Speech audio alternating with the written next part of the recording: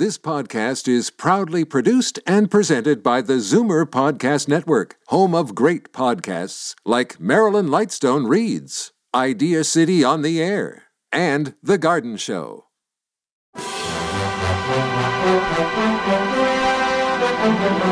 It's Zoomer Radio's Theater of the Mind with Frank Proctor. Open your mind as we fill your head with amazing thrills, chills, and laughs. Theater of the Mind. The best love programs from radio's golden age. Only on Zoomer Radio. Now, here is your master storyteller, Frank Proctor. Well, thank you, and welcome to the show. We begin tonight's show with a visit with Boston Blackie. Now, that was a fictional character created by author Jack Boyle. He grew up in Chicago, Illinois, and while working as a newspaper reporter for San Francisco, he became an opium addict and was drawn into crime and was jailed for writing bad checks. Later, convicted of robbery, Boyle was serving a term in San Quentin when he created the character of Boston Blackie. The first 4 stories appeared in the American Magazine in 1914, with Boyle writing under the pen name number 6066. From 1917 to 1919, Boston Blackie stories appeared in the Red Book magazine, and from 1918, they were adapted for motion pictures. Actor Chester Morris was the best-known Blackie, playing the character in 14 Columbia Picture films and in the 1944 NBC radio series. Boston Blackie is the role for which Morris is best remembered.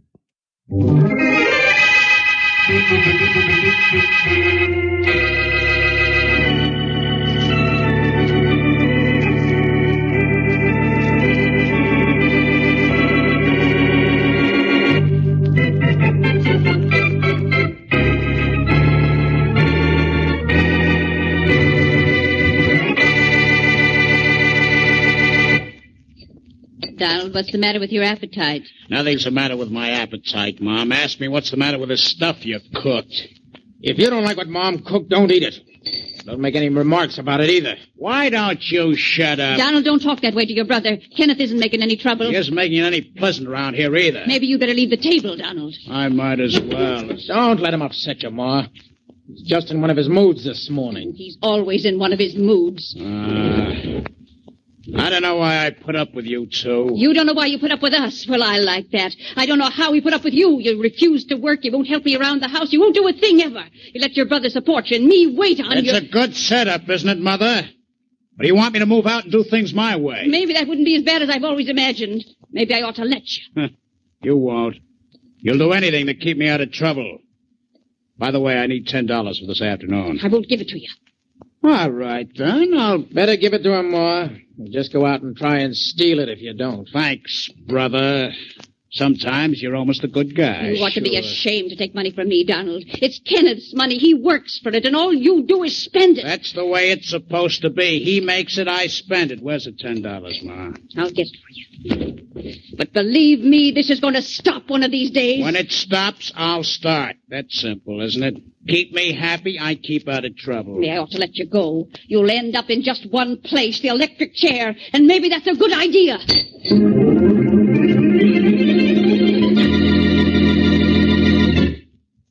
And now, on to Dick Calmer as Boston Blackie. Enemy to those who make him an enemy. Friend to those who have no friend.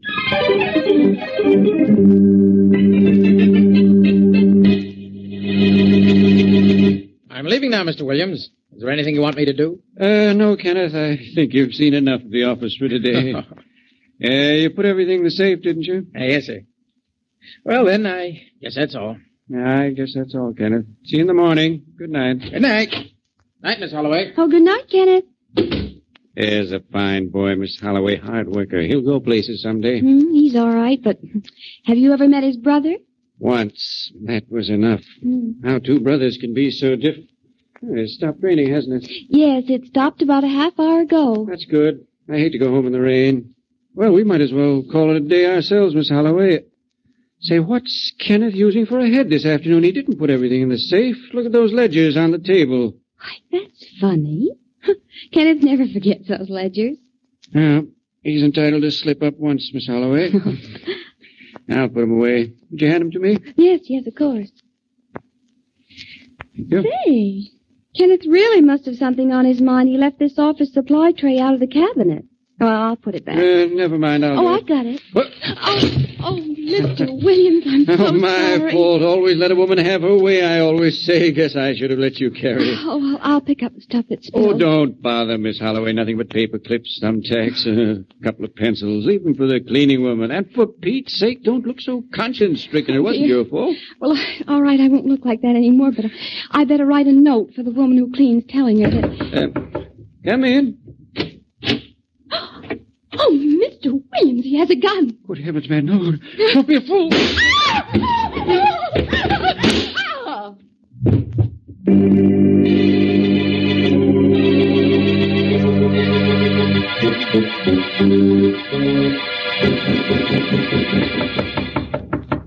Yeah, who was it? It's your mother, Donald. I want to clean up your room. Okay, come on in, clean it. Who's stopping you? Why didn't you do it today while I was out? I'd like to be alone in the evening. I like to spend my evenings doing something besides housework, too, Donald, but there's too much to do around here. Not for me, there isn't. But I like it that way. Oh, Donald, your dresser's a mess. Can't you ever put anything away? Why should I? It's too much bother. Everything's too much bother to you, isn't it? Did you go to see Harry Brown as you promised? I saw the bum this afternoon. I went way across town to see him. All he wanted was to give me a job at his gas station. A job wouldn't hurt you, Donald, and Mr. Brown's company pays well. So what? You didn't take the job, did you? Are you kidding, Ma? Oh, Donald, you're impossible. Look at these dresser drawers. No wonder your clothes are always in such a mess. Suppose one is worse than the other. Hey, keep out of that drawer, Mother. I'm going to clean this room of yours inside. I told you to stay out of there. Donald, where did you get all this money?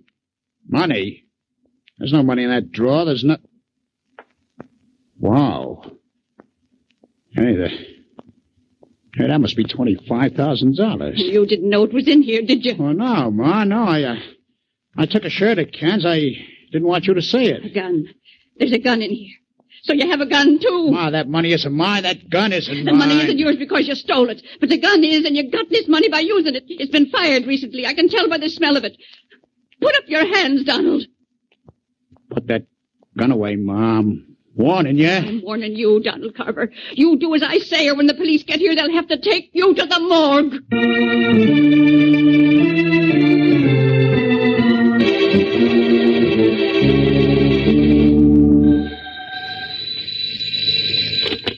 Hello. Hello, Blackie. This is Mary. Oh, hello, Mary. You sound excited. What's the matter? Well, did you hear what was on the radio a minute ago? No, I didn't. Mine isn't on. Well, Inspector Faraday just solved a robbery and a murder in 1 hour and 30 minutes. And guess who was arrested? Who? Donald Carver. Donald Carver? Who's he? Oh, Blackie, don't you remember the woman who came to see you about a year ago? The woman with the son who needed a talking to? Oh, yes, of course. My talking to him didn't take, huh? Well, it took for a year and then wore off. Apparently, there was a robbery and murder early this evening, and Carver's mother found some of the stolen money and the murder gun in her son's dresser drawer and phoned the police. His own mother turned him in, huh? Mm-hmm. Gee, must have been a pretty tough thing for her to do. Yeah.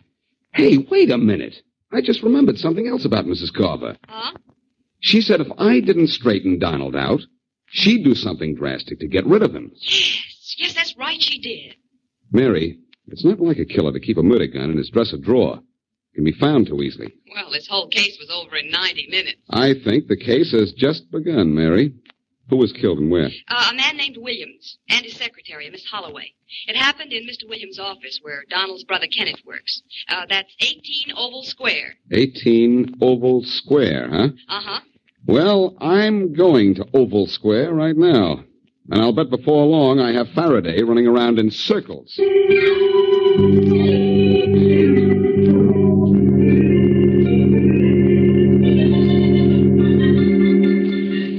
Well, while strolling through the park one day in the merry... Very nice voice you have there. Back up there, young fella. You'll get your feet wet. When I scrub floors, I scrub 'em and everything on 'em.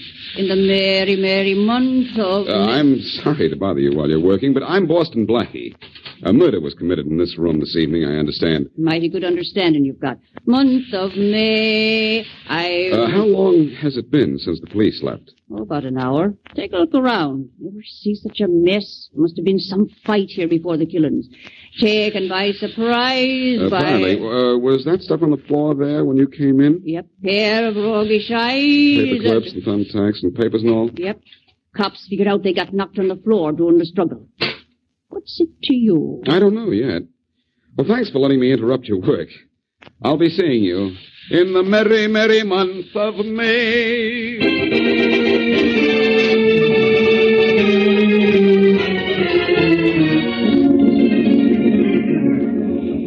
Blackie, are you sure this is Mrs. Carver's house? I'm positive. Well, let's go in. All right, I'm with you. Careful, Mary. It's muddy. Oh, it was an awful rain this afternoon. Made an awful mess as I walked to Mrs. Carver's house. I'll say. You can tell a lot of people have been here. A lot of policemen, I know that. I'll bet that's Faraday's print right there, the big flat one. That one there is probably Mrs. Carver's. And Mary, look at those prints going around to the side of the house, the path that leads to the kitchen. Oh, yeah. There's an unusual design in one of the heels. See? A round indentation in the mud. Yeah, I see it. But I haven't been interested in mud since I stopped making mud pies. Come on, let's go in and see Mrs. Carver. Well, that is what we came down here to do, isn't it? You go out there. What? Get away from here. Wherever Blackie goes, there's trouble. I said get out of here. Blackie, he's holding a shotgun. I know, and he's holding us up from going in, too. Hey, look, you. We want to see Mrs. Carver. You heard me say to get off these premises, didn't you? Well, get him fast. Mom isn't seeing anybody. Now get out of here before I count 3 or I'll... What's the trouble? That's okay, Put down Mom. that gun. Who is it out there? It's me, Mrs. Carver, Boston Blackie, and my friend Miss Wesley. Oh, Blackie, come in. Please come in. Kenneth didn't know you. Well, Mom says to come in. What are you waiting for? Never saw such a contradictory young man. Angry because we came here, and now he's angry because we won't come in. I don't care how angry he got, as long as that shotgun kept cool. Hello, Mrs. Carver. Hello. Hope you don't mind a couple of visitors. Come in, Blackie. You too, Miss Wesley. Kenneth put away that shotgun. Okay, Mom. Sorry about the gun, Blackie. Didn't know it was you. I guess you're here because of my brother. Yes, we are.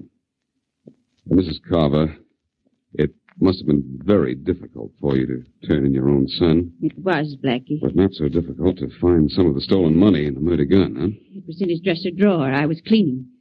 That late in the evening? I had a lot of washing to do during the day. You know, Mrs. Carver, I remember a remark you made about a year ago concerning Donald and his antics.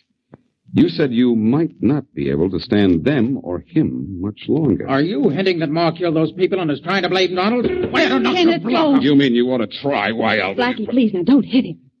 Whether or not he gets hit is up to him, Mary. Get out of here, Blackie. Get out before I throw you Come out. on, Blackie, please, now, let's not have any trouble. Please, Blackie. Wait a minute. What time did you come home tonight, Kenneth? At 5:45. At exactly 5:45? Yes. I left the office at 5:30, and when I leave then, I'm always home by 5:45. How do you know it was exactly 5:45? I looked at the clock just as I came in. That's one way of telling, isn't it? Yes, I suppose so. The clock was right. Where is it? I want to check the clock. In the kitchen, right above the stove, Blackie. Mm-hmm. I use it to tell how long a roast has been cooking. You know, you've got to cook a roast. Wait a minute, Mom, please. All right. Blackie, a little while ago, I told you to get out of here. What are you waiting for? Nothing now, Kenneth. I just want to know all the facts, that's all. Well, good night. Night. Mary. Mary, where are you? I'm out here waiting for you, Blackie. Oh. Well, seems to me the murder case is pretty much solved. Faraday has arrested Donald Carver, and you've found nothing to indicate that Donald didn't kill Kenneth's boss and the secretary. You know, Mary, I like to agree with you. It makes things so much easier for the two of us. Only you've never been so completely wrong in all your life.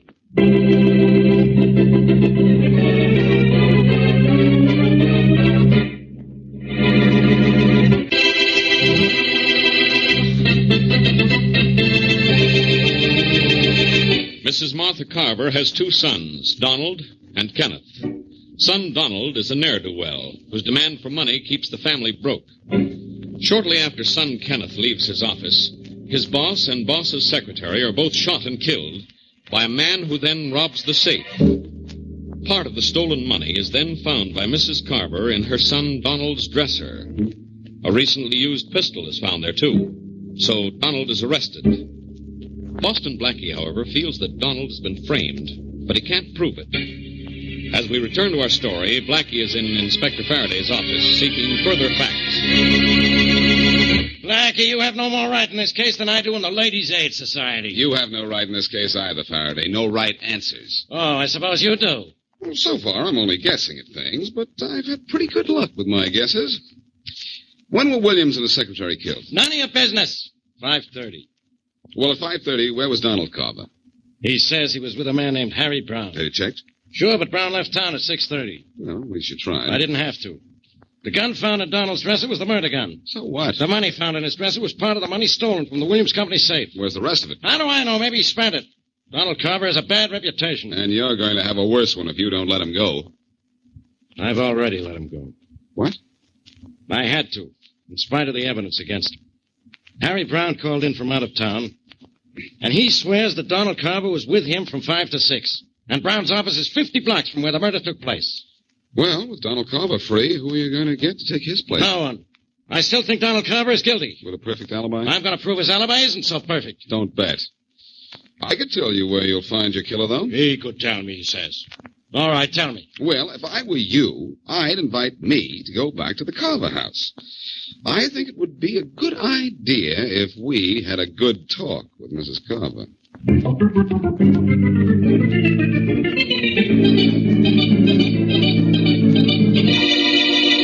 what are you sitting there looking at me for? The police let me go. They think I'm innocent. Is my own brother going to convict me? Why don't you get out of here, Donald? Want to try to make me? Yeah.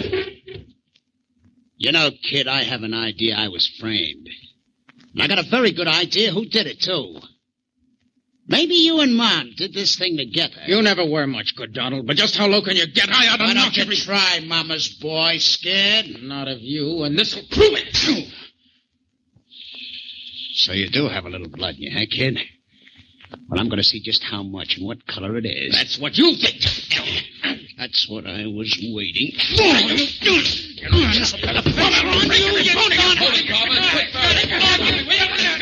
right, Carver, relax. Hands off it. Come on, take it easy. Take it easy. All right. I should have killed the rat. Are you all right, Kenneth? Yeah, Blackie, I'll live.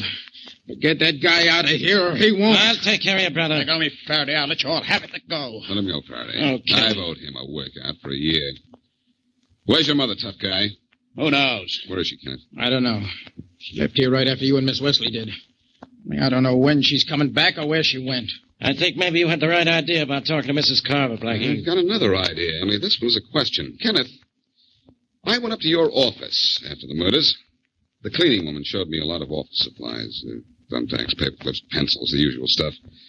Only they were on the floor. What am I expected to know about that? Well, I thought maybe it was spilled during the day. An accident or something, was it?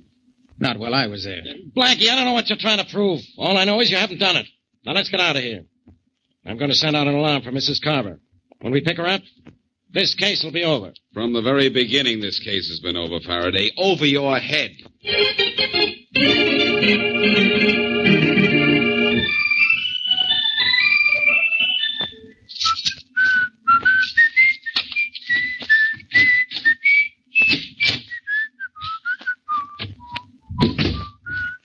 Stand right where you are, Blackie. What? Mrs. Carver, and a gun. What are you doing in my apartment? You're looking for trouble, Blackie. Looks like I found it. Why the gun, Mrs. Carver? I don't want to hurt you, Blackie. But if you don't stay away from my boys and me, I'll kill you. I don't know who killed those people, but I don't want you to find out. Mrs. Carver, be smart and put down that gun. Why should I? Because I think you trust me. After you put down the gun, you're going to do one other thing. What is that? Call your sons, both of them. They're at home. And you're going to tell them to meet you in Inspector Faraday's office. Am I? Yes. And do you know what you're going to do in Faraday's office? What? You're going to confess that you robbed and murdered Williams and his secretary and tried to blame it on your son, Donald. Don't be funny, Blackie. Mrs. Carver, your guilty son has succeeded in outsmarting the police so far. But you really want him caught. I know that. And I promise you I'll prove a case against him. So, won't you help me do it quickly and get it over with?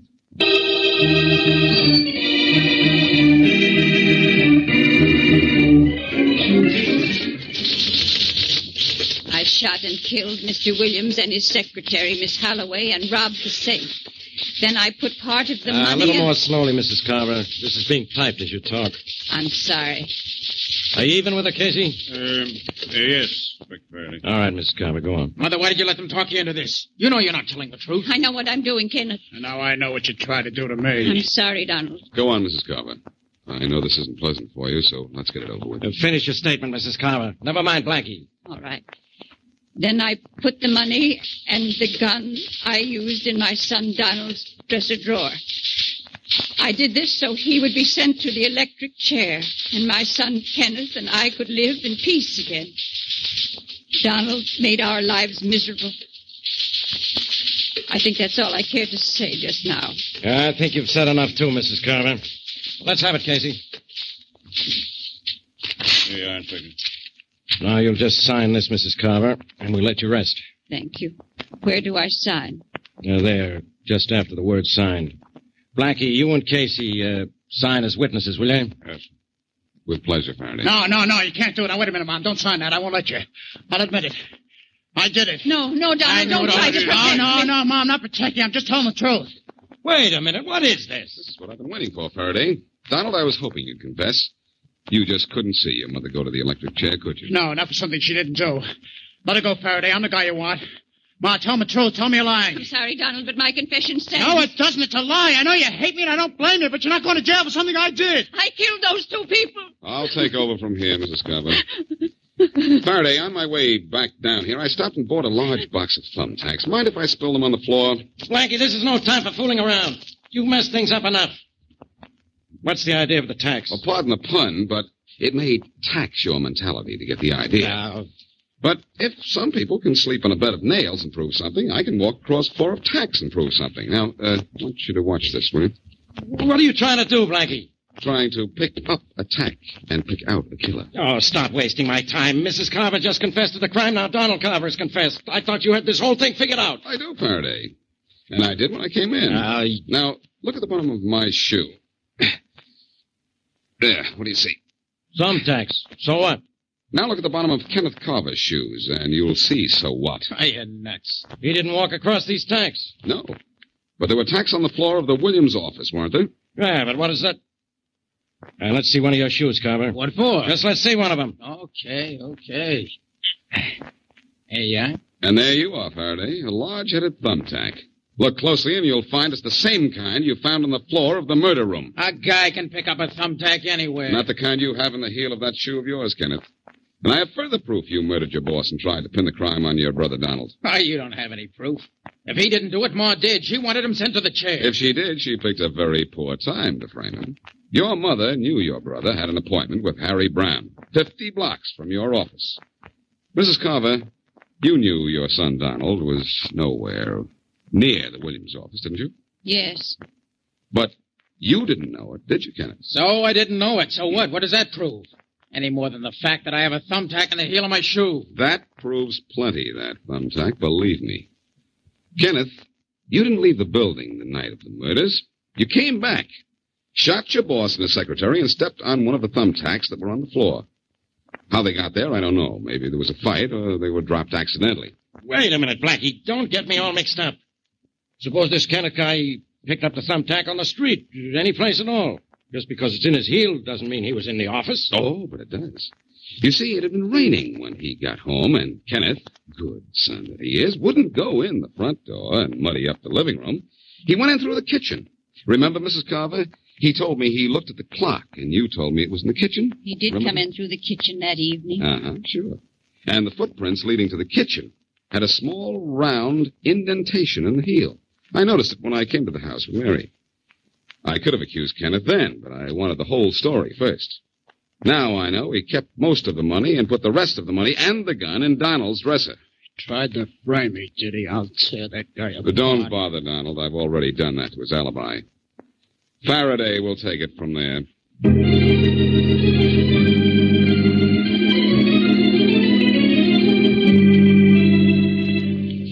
a buddy meet a buddy, you better pull your shoes back, young fella. You'll get 'em soaked. Well, I didn't want to interrupt your song by telling you I was here. I heard you come in and knew who you were without having to look at your face. I can tell by your shoes. You're the young fella, Boston Blackie, who came around asking questions the night of the murder.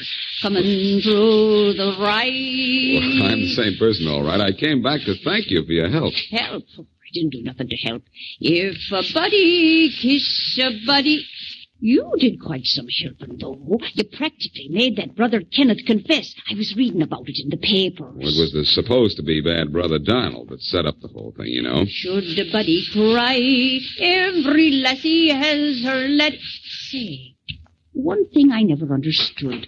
Why did that woman, Mrs. Carver, come to your place with a gun? Well, she came there because she knew it was Kenneth that did the killing. And she didn't want me to try to prove it.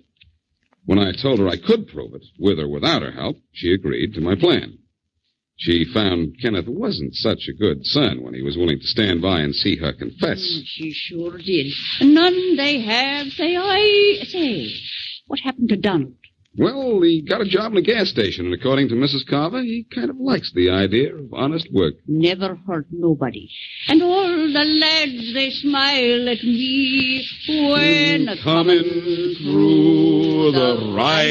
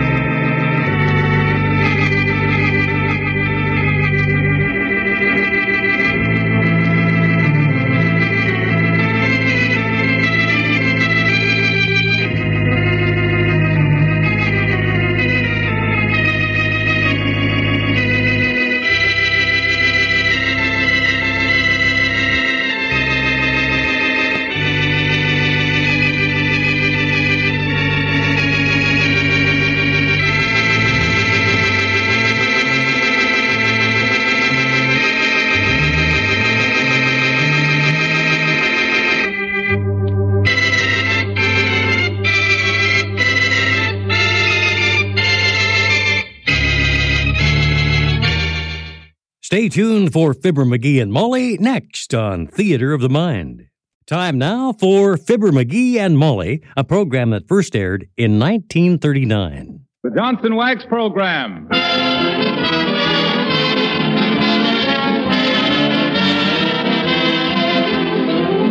makers of Johnson's Wax and Johnson's Self-Polishing Glow Coat present Fibber McGee and Company, with Jim Jordan as Fibber, Donald Novis, the Four Notes, and Billy Mills Orchestra. The show opens with Don't Ever Leave Me.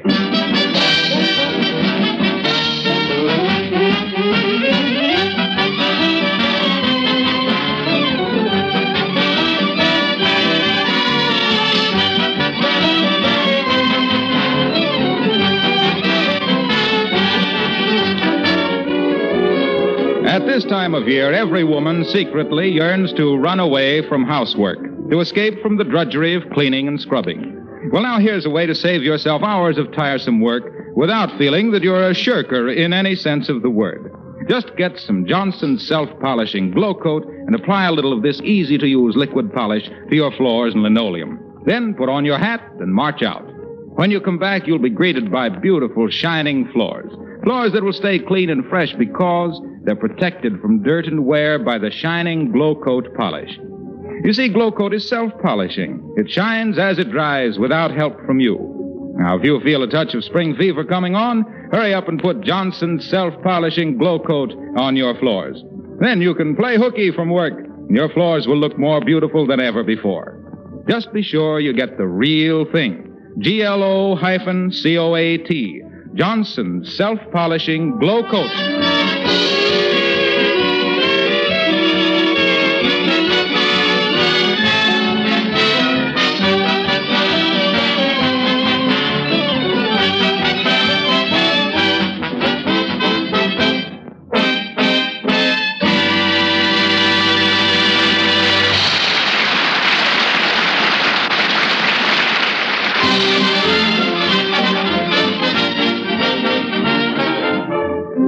Wistful Vista is the more or less happy home of a new Rendezvous de Sandwich on the corner of 14th and Oak Streets.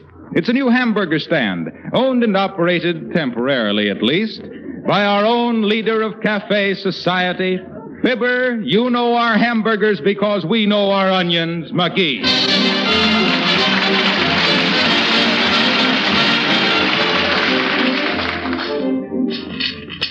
Now, let's see, Bud. What'd you have? 2 hamburgers and coffee. That'll be 30 cents. Thank you. Didn't you want some more coffee, Bud? The second cup is free.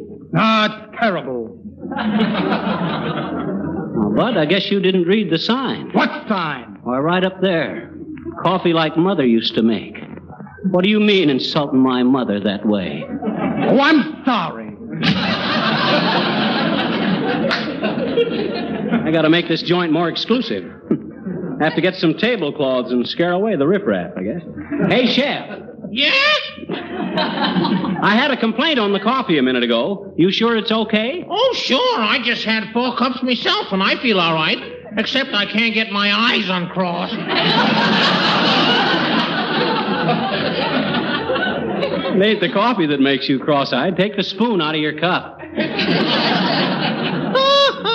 I never thought of that. Well, don't... Uh-oh. Here comes Mrs. Uppington. Get that griddle hot. It's hotter than a $2 pistol now, boss. Oh, my, how do you do, Mr. McGee? Oh, what a quaint little shop, really. Well, thanks, Uppy. How... Say, you look kind of upset. Oh, yes. Yes, I am, Mr. McGee. Oh. I suppose I'm just a silly girl, but Horatio and I have... Well, we've quarreled. Oh. We've had a tiff. Oh, dear. A tiff? Oh, that's tough. But give me the details, Uppy. What has poisoned Cupid's arrows now? Oh, it was such a trivial thing, Mr. McGee. Oh, it was such a silly thing. Oh, that old oil stock. Uh-oh. You see, Horatio was so hurt because my broker refused to permit me to turn in my AT&T for a wonderful investment in Brazilian oil. You see, Horatio is president of the oil company, too. Yes, I thought so. Oh, such a stupid misunderstanding. Oh, forget it, Uppy. Why don't you have a hamburger and forget your troubles? A nice, well-did hamburger with onions. Heaven, how can it be? Without onions, then. Better eat something. Remember, many an empty stomach has been mistaken for a broken heart. Perhaps you're right. Sure I am. Come on, grab a stool, Uppy, and order up. Very well. Now, I think I shall start with some caviar. Okay, Uppy. Hey, Chef. Rob a sturgeon. Frisk the fish. What else, Uppy? Some jellied consomme, I think. Pea soup with a palsy. A jitterbug gumbo. And now for an entree. Let me see. Oh, yes, curried shrimp. Rub down for a lobster's cousin. A Swedish massage for a shellfish. Oh, dear. Any dessert, Uppy? Yes, a chocolate eclair and a demitasse. Okay. Brunette on a bun and a mug for a midget.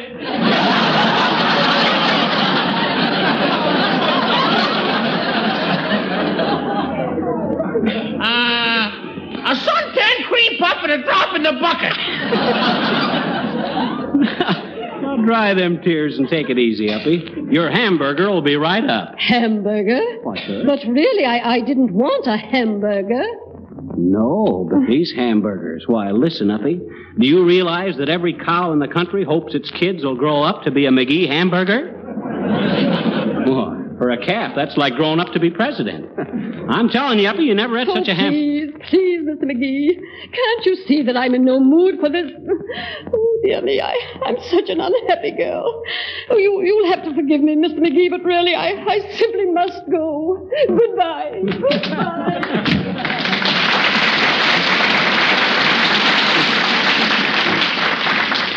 You gotta go. Well, I feel kind of sorry for her. It's a terrible thing to find your big moment is really small time. Hey, Chef, cancel that hamburger. Okay, back in the barn. Hello there, Johnny. Need a good dishwasher?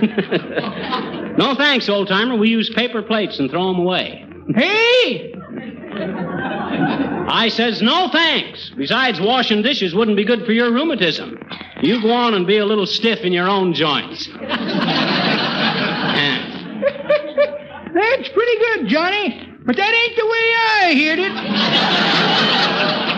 The way I heard it, one feller says to the other feller, he says, say, them hamburgers smell pretty good, Johnny. Will you have one, old-timer? Sure will, Johnny, a little later. What was I talking about? Oh, yes. See, says, see where the Republicans might run this feller Dewey for president. Is that so, says t'other feller. He got a good record? Sure has, says the first feller. Look what he done at Manila.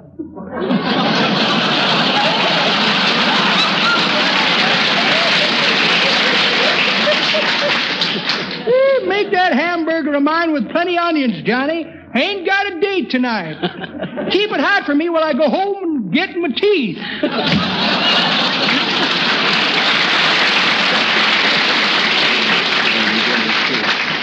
I'll say he ain't got a date tonight.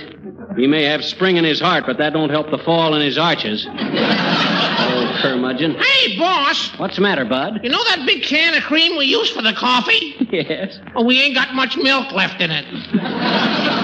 Okay, I'll order some right away. Hello, operator. Give me the Wistful Vista cream. Oh, is that you, Mert? It's Fibber McGee, Mert. How's everything? Huh?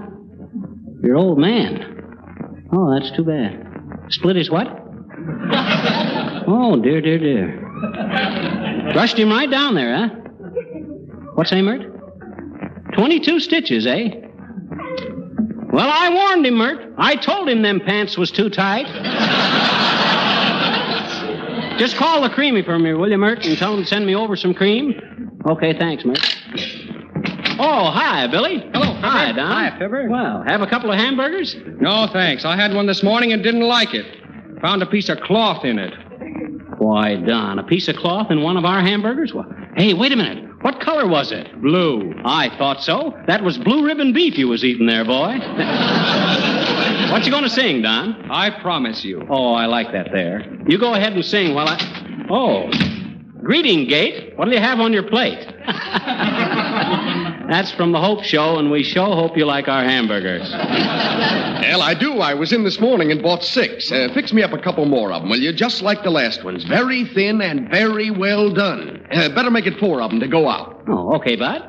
A quartet for a road show. 1 for the griddle, cook it slow, brown in the middle, and 4 to go. Take it, Don.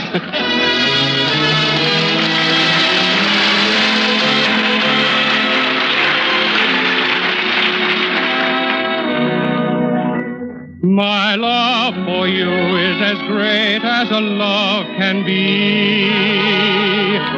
Yet words couldn't quite express the way that I feel.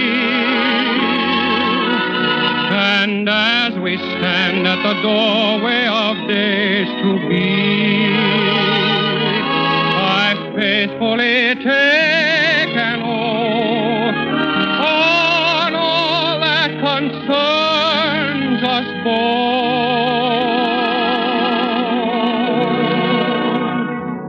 I promise you with heart sincere that I will always love you, dear, that when you need me I'll be here, I promise you.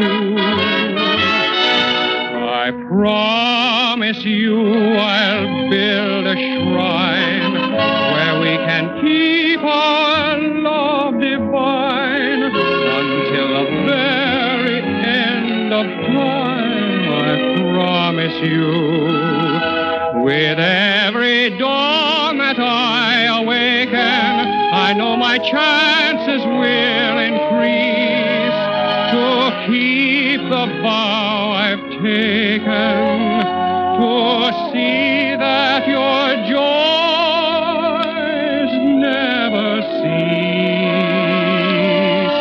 I promise you your heart will sing in what will seem eternal spring. I'll try to bring you everything I promise you.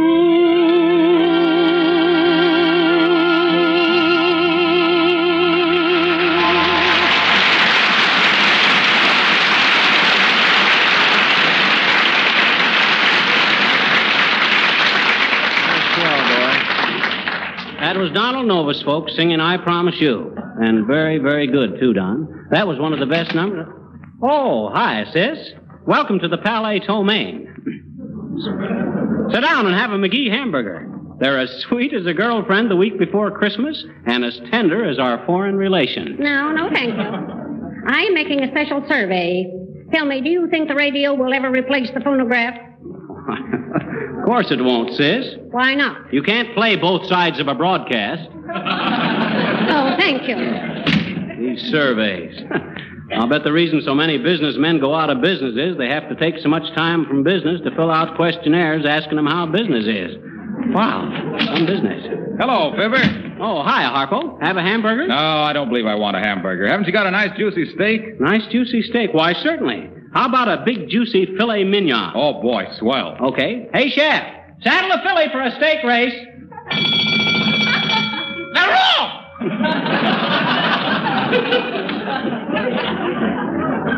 You going to be a regular customer, Harpo? Oh, probably. I eat all my meals out, you know. Hey, but don't you get tired of that, Harpo? Why don't you get married and settle down? Well, gee, I proposed to a girl once, and she said no. She did? Maybe you didn't propose right. Yes, I did. I proposed real nice and on my knees, too. Well, what'd you say to her? I said, darling. Mood music, Mills. I said, darling, look at this dull, dingy floor. Let me build you a little love nest, and we'll call it Glowcoat Manor. I'll show you how you can keep your floors and linoleum bright and shining with Johnson's Glowcoat, with absolutely no rubbing or buffing to roughen those little hands of yours. Oh, boy, what passion.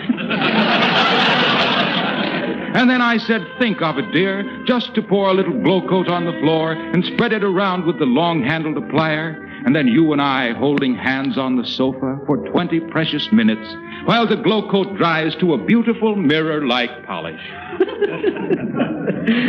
I'd like to have seen the love light in her eyes when you got to the part about saving 1/3 on the large-size can.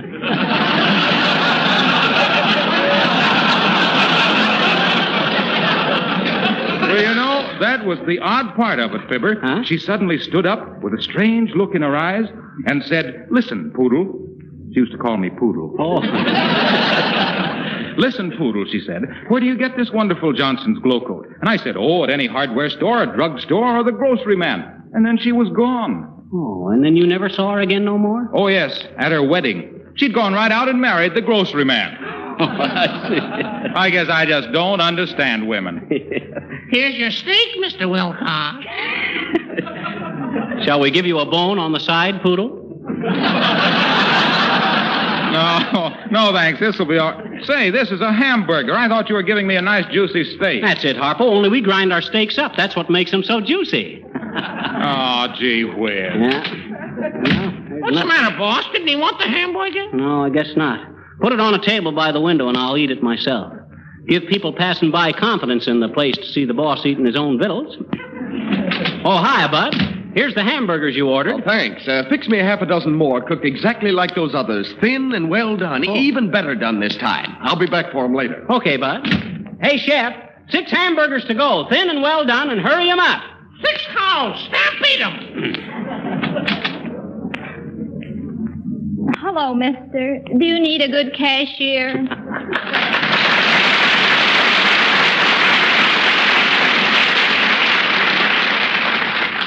Yes, it's Zazu Pitts again, folks. The gal with the permanent wave in each hand. What made you think I might need a cashier, sis? Well, I thought if you had somebody sitting at the desk there by the window, you know, somebody with well, I don't know as I ought to say it myself, but you know, a certain appeal. Well, that's a thought, sis. You need the job? Oh, not financially. But goodness, I thought now there is a place to work where a girl can meet some nice men in a refined way. I think sitting there all day long, handling money and watching men eat would satisfy both my playgirl complex and my maternal instinct. Well, I don't know, sis. What experience you had? Well, my last experience, mister, was at the public library. A very nice man came up to me and said, "What are you doing tonight, babe?" And I thought a minute and said, "Well, I'm going home and rent out a few things. And then I'm going to church for an hour or so." And then I looked up and he was gone. Another experience Just a minute, sis. I didn't mean your romantic experiences. What experience you had as cashier? Well, I've kept my own budget for years and years, mister. I'd show it to you, but it's in the same book as my diary. And maybe I might have been a little too frank in a girlish sort of way. Listen, sis, are you accurate? Can you make change? Oh, dear, I'm sure I can. My grandfather was a lightning calculator and only made one mistake in his life. What was that? He calculated lightning wouldn't strike him if he stood under a tree in the golf course. We never found anything but his niblick.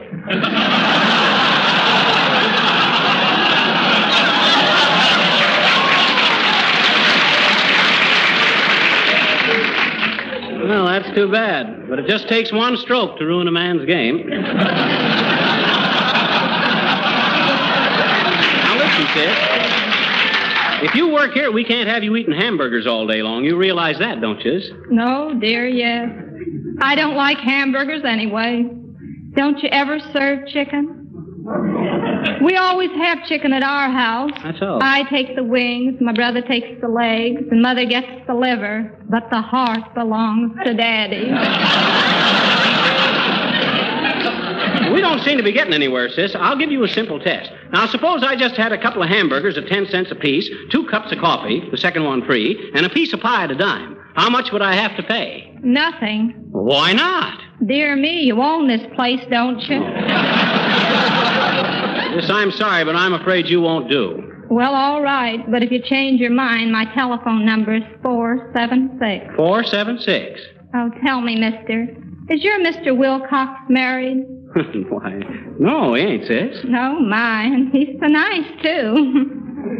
Where does he live, mister? At the Wistful Vista Bachelor Apartments. Why'd you want to know where Harpo lives? Well, it's probably just fate, mister, but do you realize I pass by his house almost every afternoon, starting tomorrow?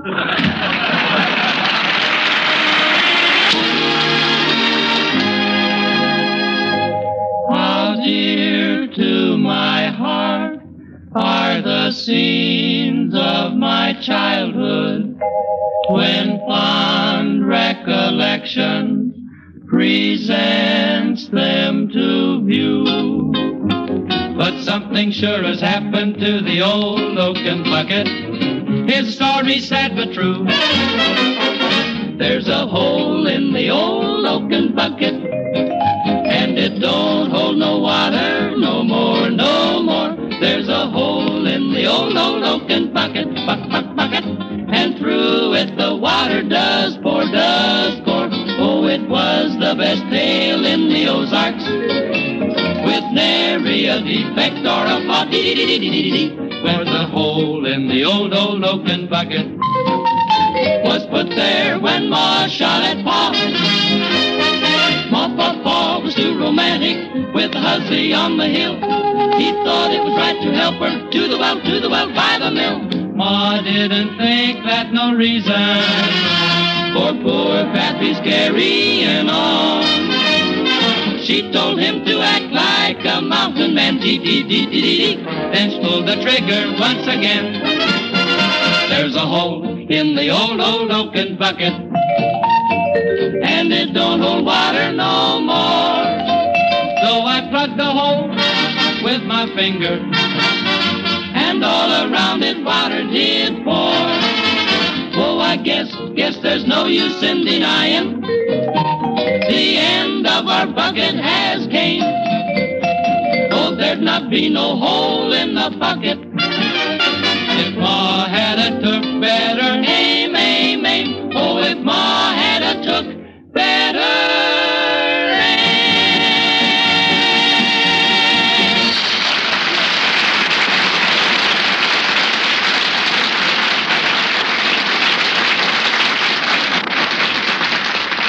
That was the four notes singing a Billy Mills arrangement of There's an Aperture in the Old Oaken Container. Well, that was nice going, kids. If I wasn't wrapped up in this hamburger joint, I'd back you in a bucket shop. Now, let's see. I better make out the menu for tomorrow. Hamburgers. There. That's taken care of. Oh, hi, Boomer. Good day, Fancy Pants. Good day. What's this about you and Mrs. Uppington having a falling out? I hope it's nothing temporary. Quite true, quite true. The dear girl has been badly advised, I think. That's all. After all we have in common, she insists on holding her preferred. Yes. And you, Nosy Parker, I hold responsible for the lovely creature's financial stubbornness. Who, me? Why, shucks, Boomer. All I ever said about you was that you was a crook and a bum and the kind of a chiseler that would scrape the gold leaf off the sign in front of the old lady's home. Shucks. I thought that was a real conservative estimate. Crumbleface, one of these days you will go too far with me. But I'm not the one to hold a grudge. No, not Horatio K. Boomer. By the way, how is my credit for a hamburger? Bad, Boomer, bad. No dough, no grub. I was afraid of that. Only reason I ask, I don't believe I have anything smaller with me than a $100 bill. That's so. Well, let's see it. Oh, certainly. Have it right here. Someplace. Let's see now. Where did I put that $100 bill? $100 bill. Beautiful sound, isn't it? $100 bill. Now, where did I put that bill? $100. Here's a personal letter from a collection agency. Very affectionate, too. A little squeeze in every paragraph. Driver's license for a man named Dillaway. Seemed to have driven his car away by mistake. Must have been an important citizen, too. Had a motorcycle escort behind me for 12 miles. Let's see, letter opener. What do you mean, letter opener? That's a tea kettle. It's still a letter opener, Potato Bug. Well, come on, Boomer. The $100 bill or no hamburger. Ah, yes, the $100 bill. Where can I have put it? Invitation to a reception, small affair, no one there, had to crawl in through a window. A gold wristwatch, birthday present from little hula dancer. Beautiful movement, too. Toupee with gray hair. Always wear that when I want to worry about something. And a check for a short beard. Well, imagine that. No $100 bill. Yeah. Surprise. Yeah, I wonder what I could have done with it. Too bad if I lost it. It was made by a dear friend of mine. He ran off 10 of them and then ran off. Somebody hollered, "Cheese it," and he welched the rabbit. Well, good day, son of Frankenstein. Good day.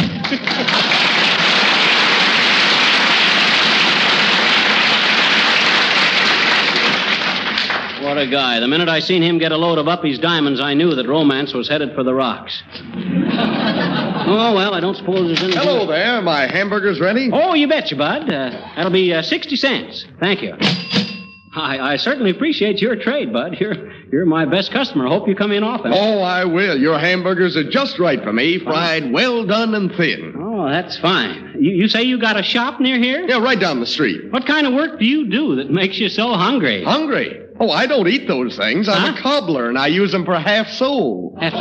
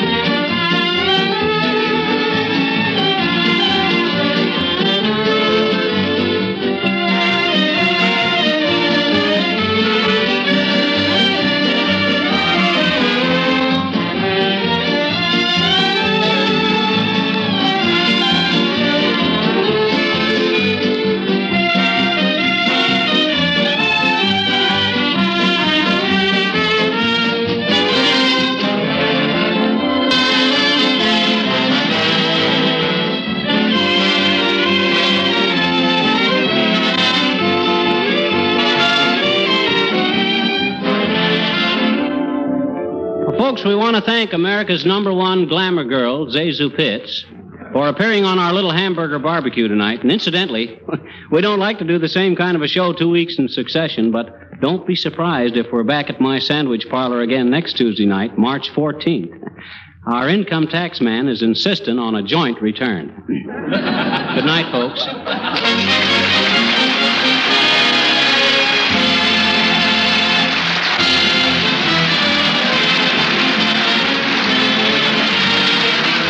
This is Harlow Wilcox, speaking for the makers of Johnson's Wax and Johnson's Self-Polishing Glow Coat, Racine, Wisconsin, inviting you all to be with us again next Tuesday night. Good night.